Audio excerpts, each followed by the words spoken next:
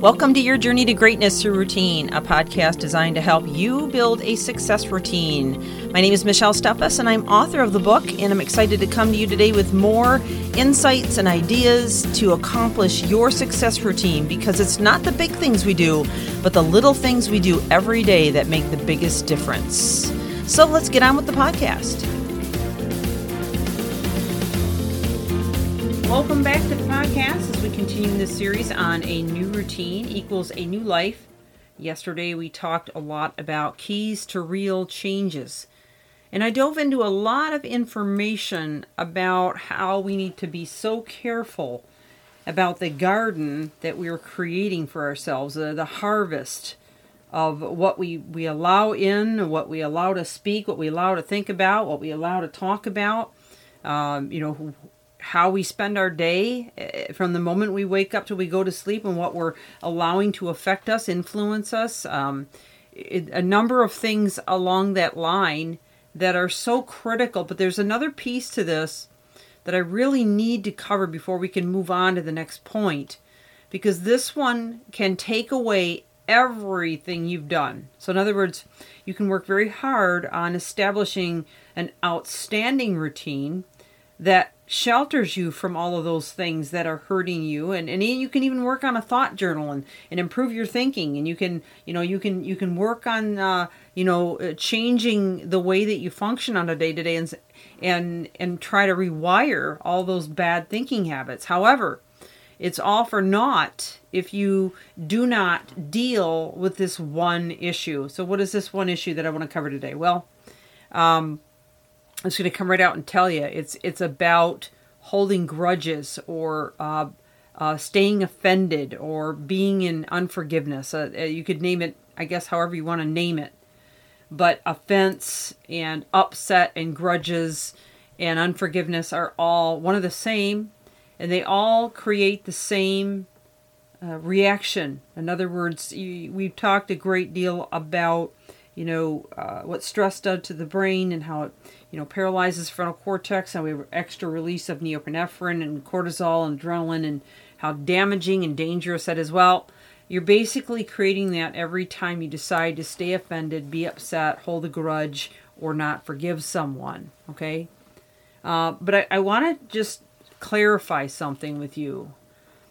Just because you decide to let go of an issue does not mean that you are excusing that person. And I did just touch on this in these last couple of episodes, but I really want to dive deeper right now, because I think it's important for you to understand you're the one that's being held captive, not them. Do you honestly think they even care that you don't forgive them, or that you're upset with them, and that you're holding a grudge? I mean, in some cases that may be true, but very rarely. I would say in most cases, the people that hold the grudges the longest and, say, no, I'll never forget, I'll never let go, are the ones that are getting damaged from the inside out. In other words, they're creating disease, they're creating a lot of chaos, of upheaval in their lives. And that other person may be going to sleep at night not really even giving a royal rip about whether or not you're upset. And that's a sad situation there. So you think, well, I'm gonna take revenge. I'm gonna vindicate. Well, you can. I mean, you have that option. Sure, you totally do. You have the option to do whatever you want with any of this information. But in the end, you're still going to suffer for the way that you feel. So the way that I want you to look at it is like this, okay? So let's just take a look at a few points.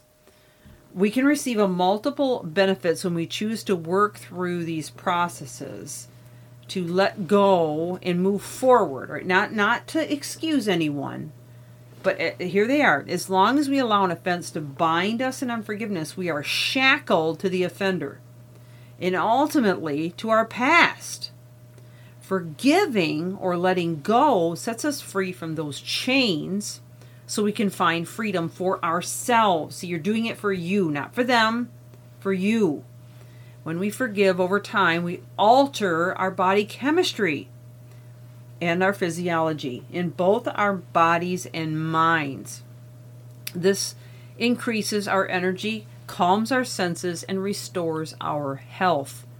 We rediscover our lives, our happiness, And we end up slowly getting back everything we gave away when we decided to hold that grudge, and our state of mind just naturally will improve. So let's talk about some steps here that you can take. First of all, identify what it is, the offense, or the feelings, the upset.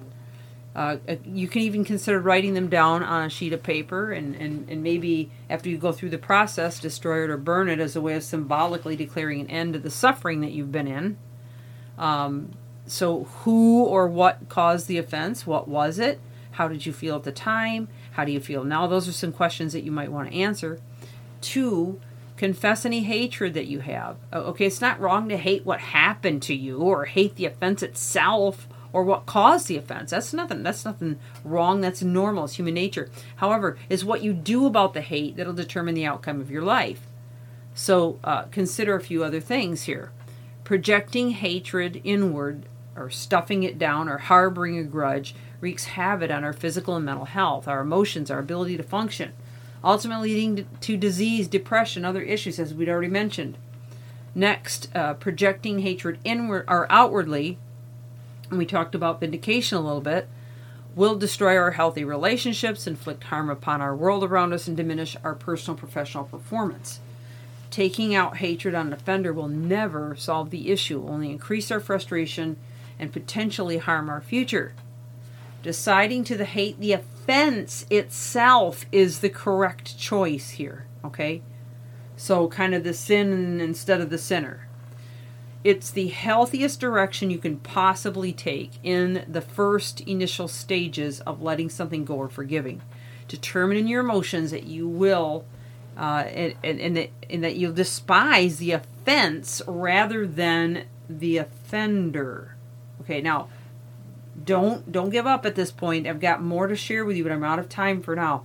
I want to come back and give you more very powerful stuff, and I want to challenge you to come back and join me, okay? Don't write this off. Come back and join me, because I think you're really going to like what I have to say in the next episode on this particular topic. So we're going to make this a 2-part. This is Michelle Steffes, your journey to greatness routine, inviting you back tomorrow as we finish this conversation.